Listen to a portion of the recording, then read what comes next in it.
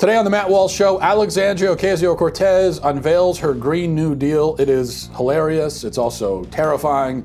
We will dissect it point by point, and I'll tell you some of the craziest things from this plan. Also, speaking of Cortez, she claimed that all Hispanic people have a right to enter the U.S., a birthright, because they are all Native Americans, according to her. I'll talk about why that is completely wrong, and also I'll point out a special irony with someone named Cortez making that claim. It's pretty funny when you think about it. We'll talk about all that today on the Matt Walsh Show.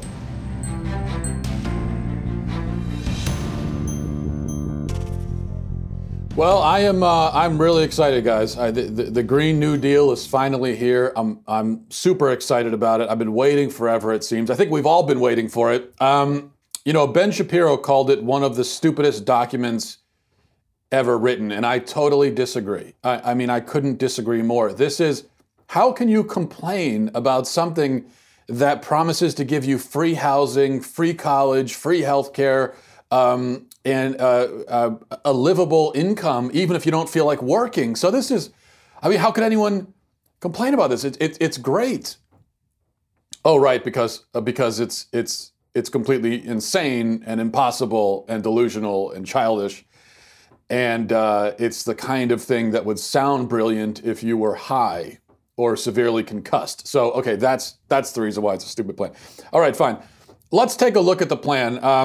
A plan, by the way, that all of the most prominent Democratic presidential candidates, Cory Booker, Kamala Harris, have, I think 5 or 6 of them at least, have come out and endorsed this plan. And now, if we had an honest media, which of course we don't, but if we did, that would be fatal for them, for these Democratic candidates, because then they would be forced to justify and explain every crazy, delusional, idiotic thing in this plan, and it would totally discredit them. But that's not going to happen. So the media is not going to stop Cory Booker and say, hey, by the way, how are we going to build a train track across the entire ocean? That's not going to happen because they don't want to embarrass him. So, but we'll get to that. The train track thing we'll get to in a second. Let me read a little bit from this plan, and we'll just kind of, we'll see what we think of it. All right. So it says this is a massive transformation of our society with clear goals and a timeline. The Green New Deal resolution, a 10-year plan to mobilize every aspect of American society at a scale not seen since World War II to achieve net zero greenhouse gas emissions and create economic prosperity for all. It will move America to 100% clean and renewable energy, create millions of family-supporting wage union jobs. By the way, I don't want to be a spoiler alert, I guess here, but at no point does this plan explain how it's going to create jobs. That is never explained. It's just stated that they're going to create jobs. I guess because if you write it in a plan, right, that's all you have to do. Write it down on a plan and say, we should have more jobs. And then just like that, the jobs appear. I guess that's the way this works. Ensure a just transition for all communities and workers to ensure economic security for people and communities that have historically relied on fossil fuel industries. I don't even know what that means. What is that? Is that even a sentence? That's just a jumble of words. Ensure a just transition for all communities and workers to ensure economic security. What? Ensure justice and equity for frontline communities by prioritizing investment, training, climate and community resiliency, economic and environmental benefits in these communities. Like I said, these aren't even sentences. Okay, these are just words. Alexandria Ocasio-Cortez had a bucket of words that she dumped on a page, and this is it. Also, a job with a family-sustaining wage, family and medical leave, vacations, and retirement security. These are, by the way, now I'm listing all the things that we're going to get. High-quality education, including higher education and trade schools. Clean air and water, and access to nature. What is that?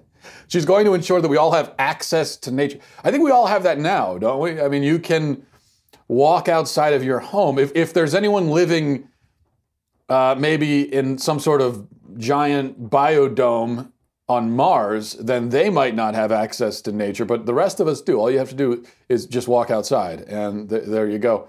Also, healthy food, high quality healthcare, safe, affordable, adequate housing, economic environment free, an economic environment free of monopolies, economic security for all who are unable or unwilling to work. Let me, in case you missed that, she is going to ensure economic security for all who are unable or unwilling to work. So with this plan, you could just say, nah, don't feel like working. I'm not willing. Sorry, that's all. And then if you're not willing to work, then what she'll do is she'll send you to, so there's going to be two magical trees, right? There's going to be the affordable, the livable income tree. And so if you want to work, you'll go to that magic tree and you'll pluck a livable income off of the tree and put it into a basket and bring it and skip merrily on home like Little Red Riding Hood. Or if you don't want to work, then you can go to the economic security tree and pluck a bit of economic security off the tree and put that in the basket and skip on home. And that's the way that this is going to work. Something tells me that the economic security tree is going to be a lot more popular than the livable income tree. And we'll get more to that in a second, because remember, this is a very important part of this, that by ensuring economic security, not to mention free housing, free healthcare, free college, for everybody, even if you're not willing to work, you have just made it so that there is no incentive to work, which is a big problem because, as we'll see here in a minute, a lot of what Cortez is talking about here will require a lot of work. There's a lot of work that's going to need to be done in order for all this stuff to happen, but there's not going to be anyone to do the work because you've just made it so that we can sit home on the couch and live like kings. By the way, one other thing before we get to some other highlights or lowlights from this bill, what does any of this have to do with the environment? There are a few things in there, clean air, clean water, fine, but free education, free housing for everybody, how does that help the environment? That's what I don't get. I thought this was supposed to be a Green New Deal, but most of this stuff has absolutely nothing to do with the environment one way or another. So here are some other highlights from the bill. The plan, I should say. Upgrade or replace every building in the U.S. for state-of-the-art energy efficiency. Yes, every building. So every building, not even just every commercial building. There are over 5 million commercial buildings in the U.S., which would be a big project all on its own to update or replace 5 million commercial buildings. And also keep in mind that many of those commercial buildings are in cities, and they are like huge skyscrapers. So before we even get to anything else, she's talking about replacing almost every skyscraper in the entire country. A skyscraper, I think I read somewhere that I was reading recently, I don't know why, about the most expensive buildings in the world. And the World Trade Center, for instance, it costs like $1 billion or something. These massive skyscrapers cost hundreds of millions, if not over $1 billion. So just to replace every skyscraper, you're talking about billions upon billions of dollars. And then we get to every retail store, all the Walmarts, all the shopping centers, all the malls, and then all the homes too. There are 127 million households in America. Now, that doesn't mean that all of them live in single-family homes. Like, we're also talking condominiums, apartments, townhouses, all that stuff. There are 127 million of those. And so we got to replace all of those as well. And we haven't even got to the schools, churches, hospitals, post offices. All of that has to be replaced. So we were talking about hundreds of millions of buildings that need to be replaced. This is going to be trillions of dollars that you just on this project alone. And we're only getting started. That's just the beginning. I mean, this is just step one, guys. To tear down every single building in America and rebuild it from scratch. That is just step one. Now, we also are going to totally overhaul transportation by massively expanding electric vehicle manufacturing, build charging stations everywhere. That language is actually in the plan. Build charging stations everywhere. Where are we going to build them? Everywhere. Just wherever, just everywhere. I mean, there'll be 5 of them right here in this room. There'll be everywhere. They'll be raining from the sky. Everywhere. That's all. Just everywhere. So much of this plan, it reads like something that, you know, something. It's like something she had to come up with for her 11th grade economics class or something like that, and you know, she forgot to do the project, and then she remembered the night before, and so she's just rushing and writing it down, like build charging stations everywhere. Just put that down. And by the way, this would be, if this was for an economics project in high school, she would definitely get a failing grade for this. Create affordable public transit available to all. Build out high-speed rail at a scale where air travel stops becoming necessary. Okay, if we are building enough high-speed rail to make air travel unnecessary, we would, of course, need this mythical railway system primarily built across the ocean, because that is when air travel is the most necessary. So if you want to make it unnecessary, there's no getting around the fact that you are going to need a railway system that stretches across the entire length of the Pacific and across the entire length of the Atlantic. And you're probably going to need many railway systems going across the Pacific, because the Pacific is a pretty large body of water. And if you only have one railway system going across it, well, that's going to lead to a lot of congestion, and it's not going to be very accessible to everybody. So you're probably going to need hundreds of railroads that are just stretching across the ocean. Now, there is, just so you know, there's about 5,000 miles separating California from Japan. So this railroad system would have to span across 5,000 miles, and it would also have to be built over water that is 13,000 feet deep on average. So you would need a structure, you would need giant 13,000 foot structures, like pillars, that this railroad system is going to be built upon. So this is a project that would take, I mean, you got to think probably centuries, and again, cost billions and billions of dollars. And not to mention, you know, being out in the middle of the Pacific, trying to install these 13,000 foot structures so that you can build, that's very dangerous work. And we're going to lose a lot of lives doing this, which that goes back to the problem of who's going to volunteer to go out into the middle of the Pacific and build a railroad system when you've just said that they can sit home if they're unwilling to work and get paid anyway. Another part of the plan, plant lots of trees.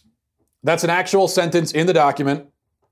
Now, this is at least practical. I mean, we can plant lots of trees, but once again, we see this sort of thing where it looks like it's dashed off at the last minute because she was procrastinating. And so we need another thing, but plant lots of trees. Just put that down there. What do you mean? Where are we going to plant them? Just, it doesn't matter. Just plant. We'll plant lots of them. That's all. We'll plant them somewhere. And then finally, she also wants to abolish cows. I found this to be rather horrifying. She wants to get rid of cows. Actually, farting cows specifically, but all cows fart. So and yes, the phrase farting cows actually appears verbatim in this allegedly serious proposal written by a United States Congresswoman and endorsed, remember, by all of the prominent Democratic presidential candidates. So here's the full context. It says, we set a goal to get to net zero rather than zero emissions in 10 years because we aren't sure that we'll be able to fully get rid of farting cows and airplanes that fast. Get rid of farting cows. So the implication is that getting rid of gassy cows is a goal that they have, but she's not sure if they'll be able to do it in 10 years. So that may be the most reasonable concession that Cortez makes in this entire document when she says, okay, maybe we can't get rid of every cow. Now, hold on a second. Actually, you think we can rebuild every single building in the country, build railway systems across the Pacific, provide free housing, free education, free healthcare, free income to everyone, yet getting rid of all the cows is the thing that you're not sure we'll be able to accomplish in 10 years? That's where you get conservative all of a sudden? I mean, that's one thing that we could, I don't think it'd be a good idea, but we could probably get rid of all the cows in like a week. They're pretty slow and stupid and fat. I mean, if you wanted to just go and carpet bomb all the cattle farms, or maybe go out there with machine guns and just take down all the cows, you could probably do it. I mean, if you sent out some Navy SEAL squads, or I don't know, you could deploy, if you needed to deploy the military. And I think they could probably slaughter all the cows within a week, probably. So don't sell yourself short, AOC. And is that the plan? You know, she says get rid of cows. Well, are we talking about killing all of them in some sort of mass cow genocide? Or the only other option would be, well, we could ship them all off to some sort of island, like Cow Fart Island or something, but then they're still going to be ruining the environment with their flatulence. So the only other option beyond that would be to launch them into space and then, you know, just send them out into interstellar space, and then maybe they'll eventually land in some other alien civilization. Can you imagine being an alien civilization and some spacecraft lands and then a bunch of cows emerge? What are they going to think? I'll tell you one thing, they're going to wonder, like, how did these cows, this should be an advanced race of aliens, and yet it's a bunch of, what are these? It would be very confusing for them. So I don't know. I don't know what's the plan. How is she going to pay for any of this? Well, she doesn't really answer that question, but in the FAQ, the frequently asked question portion of the document, it says, how will you pay for it? And the answer is the same way we paid for the New Deal, the 2008 bank bailout and extended quantitative easing programs, the same way we paid for World War II and all our current wars. The Federal Reserve can extend credit to power these projects and investments, and new public banks can be created to extend credit. There's also space for the government to take an equity stake in projects to get a return on investment. At the end of the day, this is an investment in our economy that should grow our wealth as a nation. So the question isn't how we will pay for it, but what we will do with all of our new shared prosperity. In other words, she has no idea how we're going to pay for it. The question isn't how we're going to pay for it. It's what are we going to do with all of our prosperity? That's the question. Which is just the classic line of a con man trying to sell you something. No, don't worry about how you're going to pay for it. Just think about it. It's like someone who's trying to sell you on a pyramid scheme. And so then rather than explaining the details of the plan, they show you pictures of like nice watches and fancy houses and cars. And you're asking questions. Well, wait, how is this going to work? And no, don't worry about how it's going to work. Just think about how you're going to spend all the money you're going to make. Now, I was thinking about this, and listen, it's really easy to make fun of this plan and to be a Debbie Downer and a naysayer.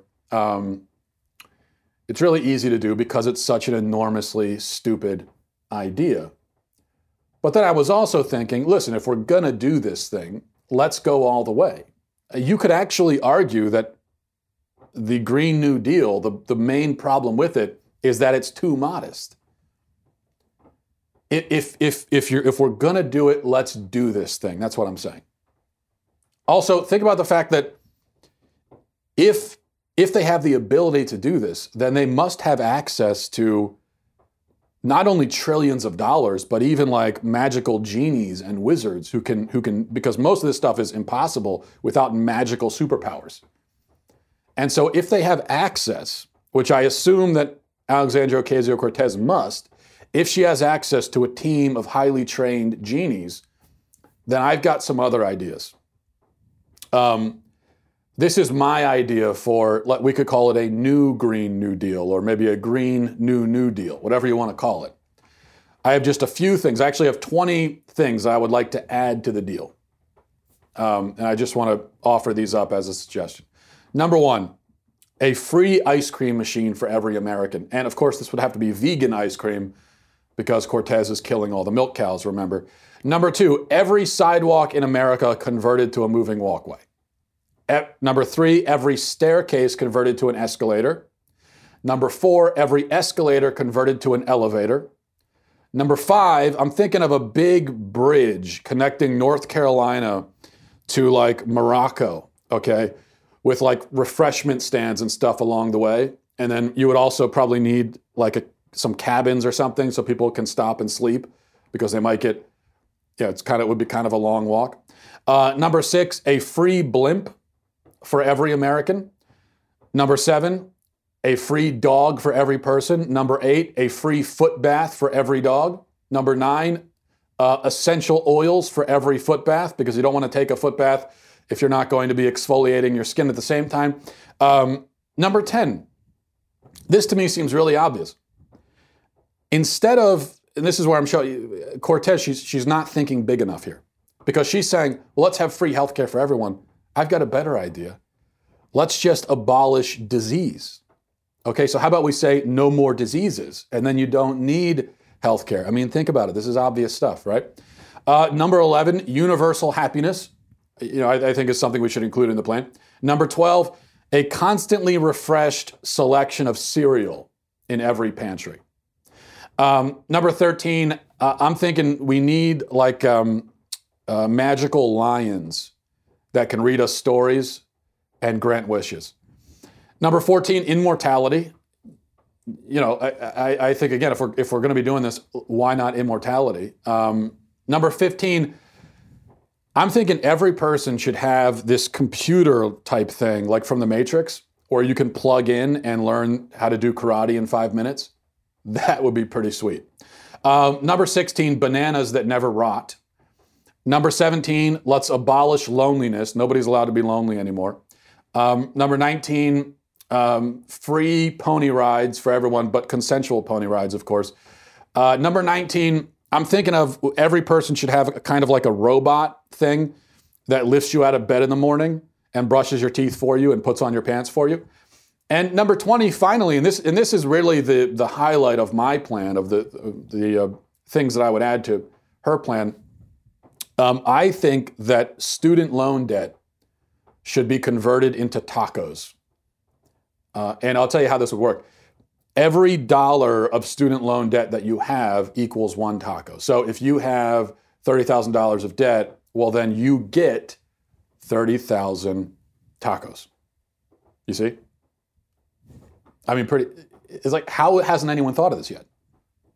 We've got all this debt. If you change it into tacos, then the debt's gone and now you have tacos. So, I mean, come on, right? So that's my plan. I'm going to write this up in an official proposal and send it to Alexandria Ocasio-Cortez's office, and hopefully she'll add that to the plan. So we'll stay tuned for that. All right, I hate to keep talking about this woman, but Cortez, she also spoke at a rally yesterday. It was a busy day for her. Some progressive members of Congress were rallying against ICE and CBP, the Customs and Border Protection. They were rallying against their own law enforcement agencies because the thing that they're upset about is that these agencies enforce the law. They don't like that. I want you to listen to one thing that Cortez said at this rally. All right, here's the clip of it right now. Because we are standing on native land, and Latino people are descendants of native people, and we cannot be told and criminalized simply for our identity or our status. Okay, she says, we are standing on native land, and Latino people are descendants of native people, and we cannot be told and criminalized simply for our identity and our status. So many problems here. Goodness gracious. There are many problems here. Let's start with the greatest irony of all. Cortez said this. Alexandria Ocasio-Cortez. Where do you think that name came from? I can tell you this, okay? There weren't many Aztecs with names like that. You're not going to find Alexandria Cortez among the Aztecs. It just so happens that Cortez shares a last name with the most famous conquistador in history, Hernan Cortez. Why? Because people from Central America, many of them, are actually descended from the Spanish, from Spanish Europeans. Now, I don't know this as a fact. I'm just saying that I know as a fact that many people from Central America are descended in part from Spanish Europeans. I don't know that Alexandria Ocasio-Cortez is related to Hernan Cortez, but they do have the same last name. And now I happen to think that Hernan Cortez is one of the great heroes of Western civilization because he overthrew an evil, violent empire of ruthless human sacrificers. But still, the point remains that Alexandria may well be descended from the guy who came here on a boat and overthrew a native civilization. Now, it's true that people from Central and South America also are likely descended from native people as well. So most of them are a mix, just as most people everywhere in the world are a mix of different ethnicities and cultures and so on.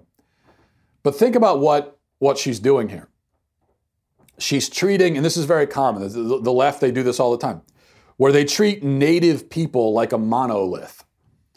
As if someone who is partially descended from a tribe in Central America, like the Aztecs, also has some kind of rightful claim to the continental US, which makes no sense whatsoever. It's like saying that somebody from Italy has a birthright claim to France, or someone from Sweden has a rightful claim to Norway, or someone from Ghana has a rightful claim to Nigeria. Okay, point being, just because your ancestors came from a certain hemisphere or continent doesn't mean that your birthright gives you access to that entire section of the globe. Indians or native people or indigenous people, or whatever phrase you want to use, this was not one homogeneous, unified group. They were fractured, separate, distinct, different people. They didn't consider themselves. There was no... they didn't consider themselves to be one big, giant, unified people because they weren't. Now, sometimes they lived in cooperation with the tribes around them. Sometimes they enslaved and killed each other, which, again, you find that all across the world. That's the way that it's always worked. But they were different. So it just doesn't make any sense at all. Someone who lives in Mexico now, there's a very good chance that they are descended from Spanish Europeans and also perhaps native tribes from Central America. But that by no means implies that they are also natives to the continental US. That just doesn't make any sense whatsoever. All right, that's enough of talking about this woman. Can't stomach anymore. I want to read, let's get to the inbox before we wrap up for the week here. MattWalshShow@gmail.com, MattWalshShow@gmail.com. You can email your thoughts, questions, concerns, hate mail, whatever you got. This is from Ash. It says, my second grader is doing a project on MLK Jr. where he's supposed to dress up as the leader and give a report. Uh-oh. Each kid in the class has a different historical figure, and my son got MLK. He was so excited when he came home to tell me and wanted to discuss his costume. I told him that we could put him in a suit and draw the facial hair, but that we couldn't darken his skin because it wasn't right. He's 8, so he got upset, but I explained that it wasn't appropriate because it hurt the feelings of people of color, and eventually he was fine with that. But he, rightfully I think, doesn't think anyone will get his costume. There is absolutely no way I would put my little boy in blackface, even though he only wants to do it to honor the former civil rights hero. My question is, given the current climate, why would they give a little white boy this assignment? I am super proud that he wants to honor MLK and his presentation will be awesome. but I am put off by the fact that they asked him to dress up in costume to do it. It feels like entrapment for his potential future aspirations. I agree that the school should have known better than this.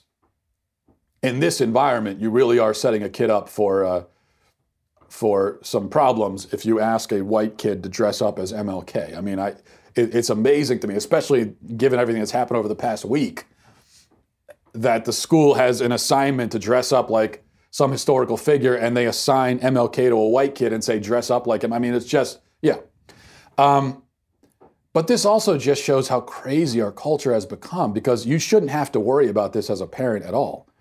Everyone should just understand that he's a young child dressing as someone he admires. So it should be a total non-issue, but our culture is so crazy and so unreasonable. People are so unreasonable, and we're looking to destroy each other for the smallest little reason that now this is something you have to worry about. And I think that's just although it was stupid on the part of the school, it's also more than that. It is a reflection of the insanity of our culture that you as the parent even have to worry about that. Okay, this is from someone who I'm not sure if they want me to use their name or not, so I won't, just to be safe. It says, "Hi, Matt. I just wanted to say I love your show. I watch it pretty much every day. I'd like to share with you my story. I was 19 and I got pregnant because I was not on birth control, since I thought it wouldn't happen to me. I was still a freshman in college and did not want a baby to, quote, ruin my education and career. I was considering abortion even though I knew it was wrong. However, my boyfriend, who was also still in school, stepped up and convinced me to keep the baby. He told me that it was his baby too, and that I can't just abort his child. He promised that he would support me. Now we are married with 2 amazing kids. I never finished my degree, but I do not regret it at all. I am content because of the joy my babies bring to everyone in my family. I wish that more men would be like my husband and own up to their actions. Abortion is not just a women's issue. It takes 2 to make a baby. Men need to stop running away from their families. It's really scary to see that some people don't understand that abortion is murder. I didn't fully understand it when I was young, but after becoming a mother, I honestly cannot fathom how abortion is legal. It makes my blood boil that babies are murdered every day, and it's done by medical professionals. Anyway, love the show. Keep doing what you're doing." Well, I would say keep doing what you're doing. Thank you for sharing that story. It's an awesome story. Both you and your husbands are heroes in my book. And it's really incredible and really great to hear a story about a man stepping up like that, speaking up for his child, and being encouraging and supportive to, his pregnant girlfriend. And there are many stories like this that don't get highlighted, but still not enough, not nearly enough. And I totally agree with you that, when we talk about abortion as a women's issue, it's unfair to men, and it also lets men off the hook too much. So it's unfair to the good men, and it lets the lazy scumbag men off the hook. And it's also just incorrect, as you point out. It takes 2 people to make a baby. So there are a lot of men out there, unfortunately. There are plenty of cowardly, lazy, just bad men who are perfectly happy to talk about abortion being a women's issue and say, look, I have no opinion. I can't have any opinion. They can do what they want. Because it completely, they think it absolves them of all guilt. So they can go get women pregnant, and then they say, hey, it's your issue to deal with. Fine, go ahead. Yeah, go ahead and kill the baby. It's fine. But then there are also good men out there who, what they're being told is that when they create a child, when they create a human being, that's not their child. They have no say. They have no right. And that's just completely wrong. But anyway, thank you for sharing that inspirational story. I really appreciate it. And finally, this is from Brad. He says, "Hi, Matt. I'm a huge fan of your show. I share your political views 100% and your religious views for the most part. I also appreciate your stance on homeschooling, as I was homeschooled, and my wife and I plan to homeschool our daughter when she reaches the age. I am writing in regards to your show comments from earlier in the week about whether infants go to heaven or hell. I come from the Reformed Calvinist point of view, And I must disagree on your position. As hard as it is to think about from a human perspective, I do not believe that we can assume all infants are spared hell and go straight to heaven. As a Calvinist Christian, we ascribe to the doctrine of election and reprobation. I am not sure how Catholics such as yourself view this doctrine, but we believe that all people that have ever been and will ever be on this earth are in two camps, the elect and the reprobate. As Christians, we believe only those written in the book of life will enter heaven. All the others are cast into hell. And we also believe all people are conceived and born with the curse of the original sin. So even an infant, while not capable of actual sin, is still guilty of original sin. I believe the children of believers are granted the reward of eternal life if they pass at an early stage. But I do not believe we can assume the same for unbelievers. The Bible clearly states that only the chosen will enter heaven. Therefore, I believe it is dangerous to assume God makes an exception for all infants. I realize it is a terrible thing to think about, but I think it is the truth. I hope you see what I'm trying to articulate here. I am far from a theologian or an expert by any stretch, just a simple farm boy raised in a conservative country church. I look forward to a response from you. Hi, Brad. I appreciate your email and your support for the show. I don't mean this with any hostility whatsoever, so please understand that. But I have to say that I find this, and I know that you're far from the only person that has this point of view. And you articulated the point of view quite eloquently, and so I appreciate that. But I do find that point of view to be horrific, honestly. Let's put this into perspective here, okay? You're talking about hell, okay? So this is not some theoretical in-between place, right? You're talking about hell, like actual hell. A place of eternal torment, I assume is what you mean by hell. And also, when we talk about the word eternal, eternal means very little to us because we can't possibly wrap our heads around what it means. We don't know what forever means. We can only experience time in succession, and so every moment, a moment comes, it runs out, we get another moment, and that's how we experience time, which makes it just impossible to think about eternity. And so sometimes I think we're able to, maybe there are some people that are able to, and I'm not saying you're doing this, but maybe there are some people who are able to sort of casually say, yeah, maybe some babies go to hell for all eternity, because they don't even think about what eternity means. Because none of us can really conceive of it, which is why when I've been talking about this week, I've been saying, well, you're talking about babies going to hell for trillions of years. And I've had some people send me emails and say, well, you can't say hell is trillions of years. That's inaccurate. This is eternity. You're talking about in terms of time. Yeah, I understand that. But I'm just trying to put it in terms that we can sort of understand. Now, we can't understand a trillion years either. We can't even understand a million years. But at least a number is something that we can sort of wrap our head around. The point, anyway, is that hell, we believe, is forever, never ends. So to say it's a trillion years is really, a trillion years stacked up against eternity is just a drop in the bucket. A trillion years, you haven't even gotten started yet. So you're saying that God, a perfectly merciful and loving being, might send babies. Think about a 6-month-old baby. Might send a 6-month-old baby who dies of a disease or is killed in a flood or a fire or something, may send that being who he created to eternal torment that never, ever, ever, ever ends. Worse, you're saying that they were selected, that child, let's just put this, let's narrow this down a little bit. Imagine a 6-month-old child who dies, let's say, in a house fire. Okay, these things happen. Child of an unbeliever. The child dies in agonizing pain and then goes to an eternity of agonizing pain. That God has selected that child for. And you're saying that the child was selected for that before birth. He never had any choice. He never had any say in it. He never had any role in this at all. He never had any direct personal role in his own damnation.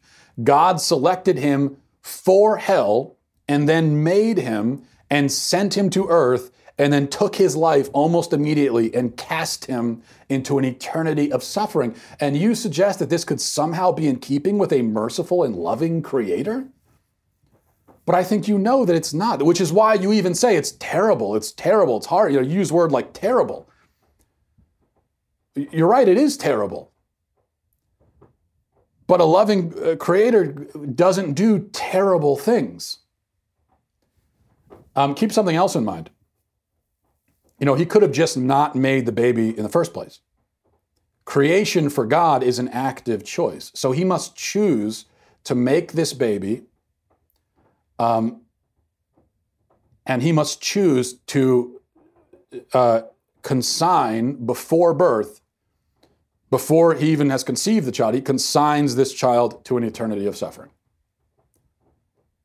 And there is zero chance of anything else happening. Why even make the child then? What was the point?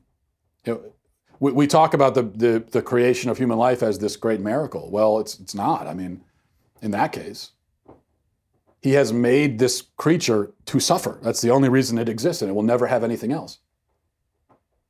What was even the point? And I know you could say, well, why would God make anyone who he knows is going to go to hell? Yeah, but it's entirely different if it's a person who's lived long enough to make some kind of choice. Someone who has had some sort of chance, who can play some sort of direct role in all of this. But a baby who has been preordained for hell and then taken from this world by disease or murder has no chance, no choice, nothing, and will be punished forever for a sin that he did not personally and consciously commit. Keep one other thing in mind, Brad. Nothing exists without God's continual and active consent. So imagine that there is, like in heaven right now, there is a Matt Walsh button, and God has his finger on the Matt Walsh button. And the moment that he releases his finger from that button, I cease to exist. Of course, that's not really how it works, but my point is that every moment that I exist is an active choice by God to keep me in existence. It is let's say an active effort by God to keep me in existence. That's what it means to be the sovereign power reigning over all of existence, which means that those babies suffering forever in hell, God has to sustain them in existence so that they can continue to be tormented forever. So every moment of eternity, God has to make the active choice to keep those babies existing so that they can suffer forever. And you imagine that a loving and merciful God would do that. It just doesn't make any sense. And I think you know that it doesn't make any sense. But you think that you have to be open to that possibility because of some doctrine. And what I'm saying is that if your doctrine flies in the face of everything we know about God and everything we've been told about him, and your doctrine forces you to accept the possibility that God would do something evil, and I can't think of any other way to explain it, to design a child to suffer forever in hell and to preordain him to that fate. What else? If that is not evil, then I don't know what the word evil means. So yes, I absolutely reject that notion. But it's been an interesting conversation this week to continually talk about this, and I appreciate all your emails on it. And thanks for watching and listening, and I'll talk to you guys next week. Godspeed.